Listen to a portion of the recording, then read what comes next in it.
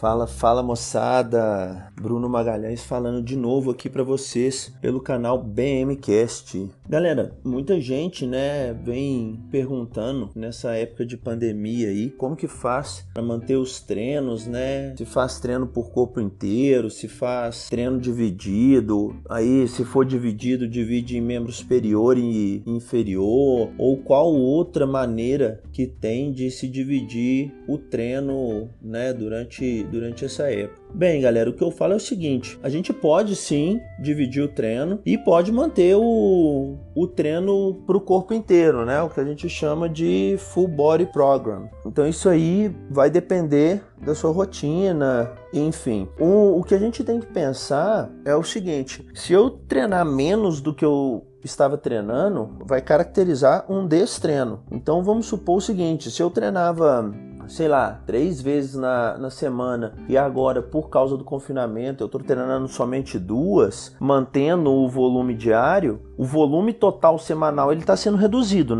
Então, aos poucos, eu estou destreinando o meu músculo. Eu vejo, no entanto, que muitas pessoas não têm recurso, ou não têm experiência de como conduzir um treino dentro de casa, ou o que eu utilizo como recurso, tá? Então a gente pode utilizar sim o peso do próprio corpo e algumas resistências alternativas, Muita gente tem feito com galão de água, pet de água, ou então pet cheio de areia, Algumas coisas assim. Uma alternativa que eu utilizo é realmente o treino com elásticos, tá? Em pensando no treino em si, a gente pode utilizar a diminuição de pausas como ferramenta e trabalhar um programa para o corpo inteiro. Ou seja, eu faço uma série de agachamento, seguido de uma série de costas, uma série para costas, uma série para o peitoral, uma série para bíceps, uma série para ombros, em sequência, não dou descanso e já volto de novo fazendo o agachamento,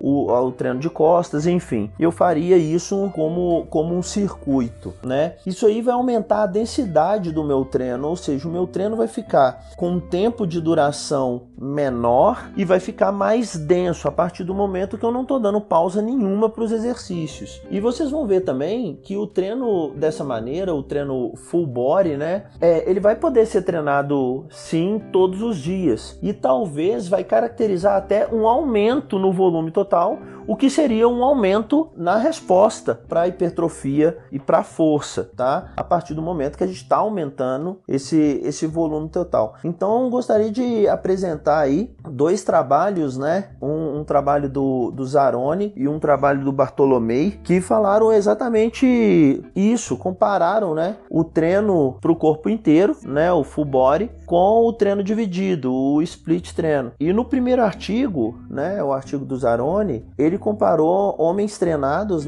que foram submetidos ao programa. O primeiro grupo foi submetido ao treino full body, então eles faziam um exercício de peito, um exercício de quadríceps, um exercício de bíceps e um exercício para as costas todos os dias da semana, enquanto o outro grupo fazia o treino dividido. Então na segunda-feira eles só treinavam perna, na terça-feira eles só treinavam bíceps, na quarta-feira eles só treinavam costas e na quinta-feira lá eles só treinavam perna, enfim. Então eles faziam dessa maneira, ou seja, o número de séries estava equalizado e eles viram na resposta morfológica, ou seja, na hipertrofia, os indivíduos que treinaram o full body teve maior ganho de hipertrofia, maior ganho de massa muscular em comparação com os indivíduos do treino dividido.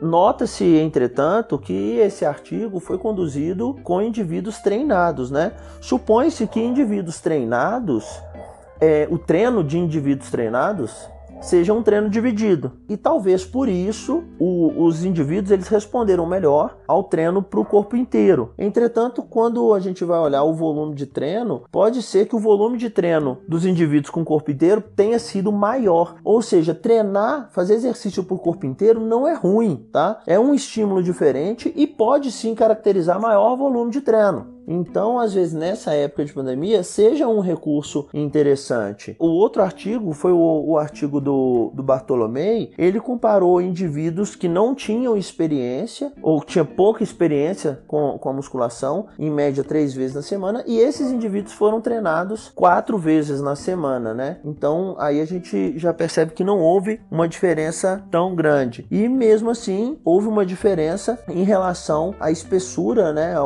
A espessura do vasto lateral para os indivíduos que fizeram o treino split, diferentemente do artigo anterior, mostrando que não há uma superioridade de um treino em relação ao outro. O que existe é uma diferença. Então a gente tem que levar em consideração, sim, o volume de treino e a novidade ou a experiência desses indivíduos com um tipo de treino ou outro. E aí sim optar por qual tipo de treino fazer. Então essa que seria a ideia e a mensagem aí de se dividir o treino ou manter o treino para o corpo inteiro. Em relação à divisão, como que eu posso fazê-la, né? Eu opto por uma divisão em relação a membros superiores e membros inferiores.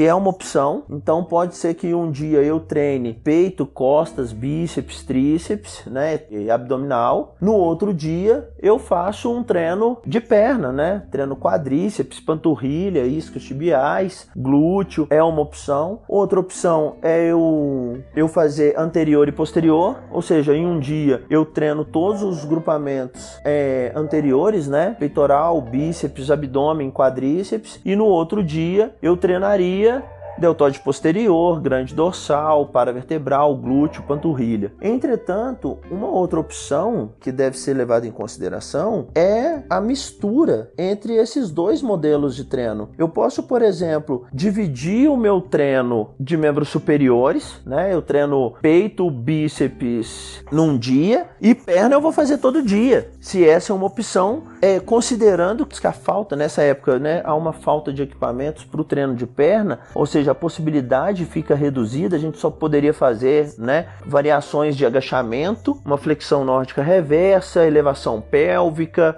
e panturrilha livre, né? Então seriam mais ou menos essas opções aí que nós teríamos. Então eu faria esses exercícios todos os dias da semana e os exercícios de membro superior eu posso dividir, ou o contrário também. Eu divido de membros inferiores e treino membros superiores todos os dias. Fica a critério de você, treinador, ou do seu treinador. Você que é praticante, fica a critério do seu treinador. Beleza? Então, moçada, isso aí era o que eu tinha para falar para vocês sobre o Full Body Program, o programa de corpo inteiro, e o Split Program, né? Que é o programa dividido. Então, não tem nenhum é melhor do que o outro, tá? Também nenhum é pior do que o outro. São ferramentas, são opções que a gente pode lançar a mão quando for estruturar o nosso programa de treino. Moçada, fica ligado no meu Instagram, que é o Bruno de Magalhães, no Instagram do grupo G-Form, que é o grupo de estudo de força muscular, e acompanhe as nossas lives, né, que estão acontecendo aí